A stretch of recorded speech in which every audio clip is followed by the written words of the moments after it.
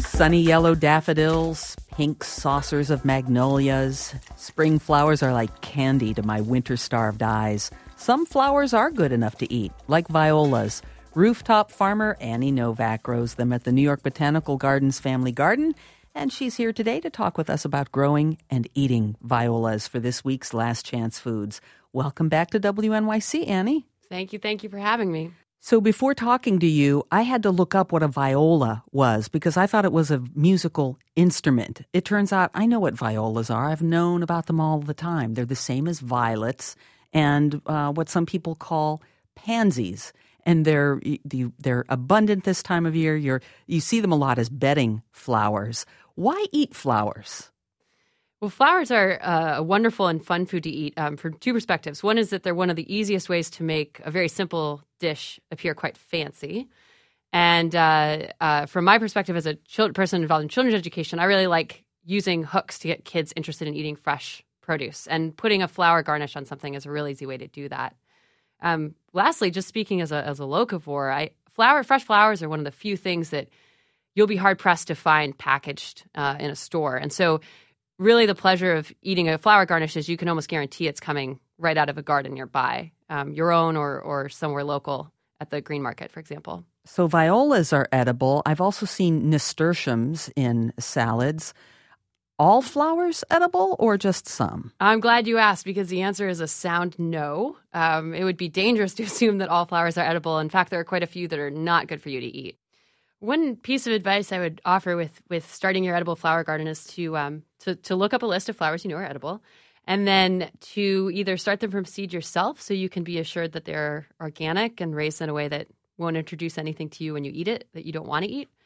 If you do end up getting a transplant, whether it's from a farmer's market or a plant nursery, I would recommend asking if you can, if it was treated at all in any way or sprayed. And if it was, you can wash it or pick off the flowers before you start to eat them. And picking off the flowers will actually encourage more blooms and more growth. So it'll work out the best. What do violas taste like?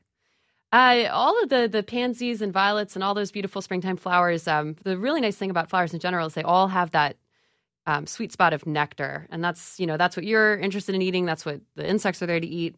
So they taste very sugary. And depending on the flower, you mentioned nasturtium as an example of a flower that has a bit of a spicy kick. Most of them tend not to. Most of them do tend to taste like a very sweet, perfumey kind of lettuce. And the texture is a really important part of the taste of flowers because the petals themselves are very soft and almost, it's a weird combination, but like a crystalline, velvety, melt in your mouth kind of texture. And I just love it. And that adds a lot to the taste you're experiencing. This is the last chance weekend for the Culinary Kids Festival, which is an event you're holding at the New York Botanical Garden. How does this event seek to address the challenges of teaching kids about growing food and eating vegetables, especially urban kids? Well, we've had a wonderful week at the Culinary Kids Food Festival. This is running through the 21st, and we have stations dedicated to teaching kids about, and adults actually, many of them, about everything from chickens and eggs to seed sprouting, to information on honey and beekeeping. It's one of the things the New York Botanical Garden does really well. It's really evoking the beauty and the curiosity behind the science and the botany of the plant world, and getting people hooked in through the lens of food. Is one of the ways to get them up there. But once you're there, you start to realize all the connections those foods have to the ecosystem and the plant world around them. So, for example, we one of the bigger challenges we always face is twofold. One is that children sometimes don't like to get dirty, and then the other, surprisingly, is they may or may not want to try certain foods. If it's unfamiliar, and I think getting dirty is part of that. If it's unfamiliar, sometimes kids will balk, and so what the staff does really, really well is finds narratives and ways to engage children to get them excited about what they're doing. Annie Novak is the manager of the New York Botanical Gardens Edible Academy, the founder and director of Growing Chefs, and a co-founding farmer of Eagle Street Rooftop Farm in Greenpoint, Brooklyn. Thanks for coming in today, Annie. Thank you so much for having me. To learn more and to get instructions on making floral ice cubes, visit WNYC.org. This is WNYC.